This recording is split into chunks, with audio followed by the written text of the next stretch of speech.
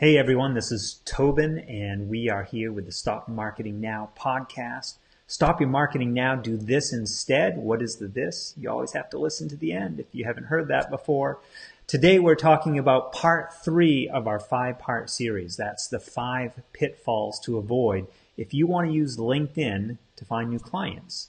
Now, we've shared things earlier like how to avoid restrictions and how to turn your profile into a funnel.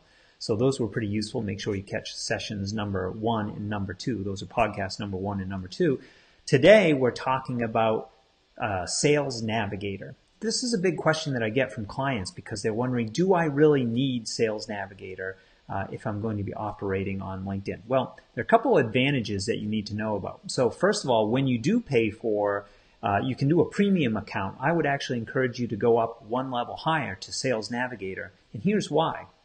There are tremendous search filters that you can use with Sales Navigator. So if you're serious about LinkedIn, if it's going to produce revenue for you, you have to always expect that there will be some costs to access, to tap into those revenue streams. Sales Navigator is one of those things. Secondly, with Sales Navigator, you get the premium level account. That means that you actually get a bunch of intel about what's going on LinkedIn. You get to see who's checking out your profile, for example, or you get access to more information with profiles that you're looking at.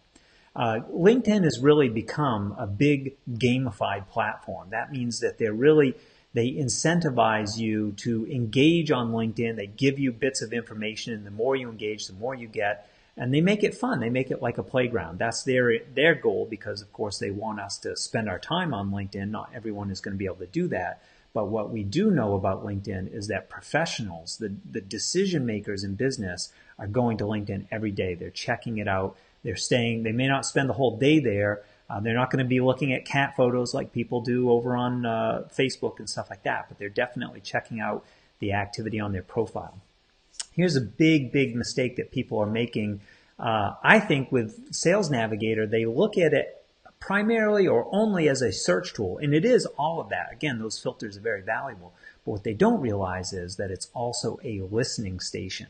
You can get great information about what's going on with your prospects. In fact, LinkedIn will even prompt you with conversation starters, with ways to spark that conversation of what's going on in their world. You have these connections in common, or they just posted an article about this. Maybe you can start a conversation around that topic. The last thing I'm going to share with you is sort of a ninja little trick, and this is something that people don't think about normally because, of course, on social media, we post, we broadcast, we put information out there, but in the vein of thinking about Sales Navigator as a listening station, here's something you can do to get on the radar of those ideal prospects that you want to sign up as new clients. Well, make a list, maybe the top 10 or the 20 people that you would love to have as new clients. And now you get a chance to use Sales Navigator again as that listening station. Pay attention to what they are doing with their content. Because here's what, honestly, when you look at the newsfeed on LinkedIn, there are a few viral posts, but you're going to see dozens and dozens and dozens of people that get, just a couple likes or maybe one comment. You can really stand out from the crowd. What would happen if on a weekly basis, a couple times a week, you engaged with the people that you most want to connect with and that you want to sign up as new clients? You liked their content, you made thoughtful comments, you showed that you're basically part of the conversation and you're on their radar.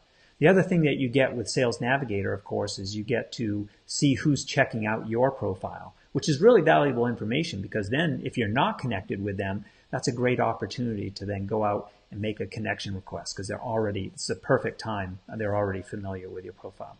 If you want more information like this, again, we've got a series going. Make sure you check out podcasts 1 and 2. There's 2 more coming in the series. And of course, I'd love to share with you what we're doing in our program, Conversations at Scale. That's where we actually execute on these ideas for our clients. We have a done with you and a done for you approach to that. So I'd love to share that information with you.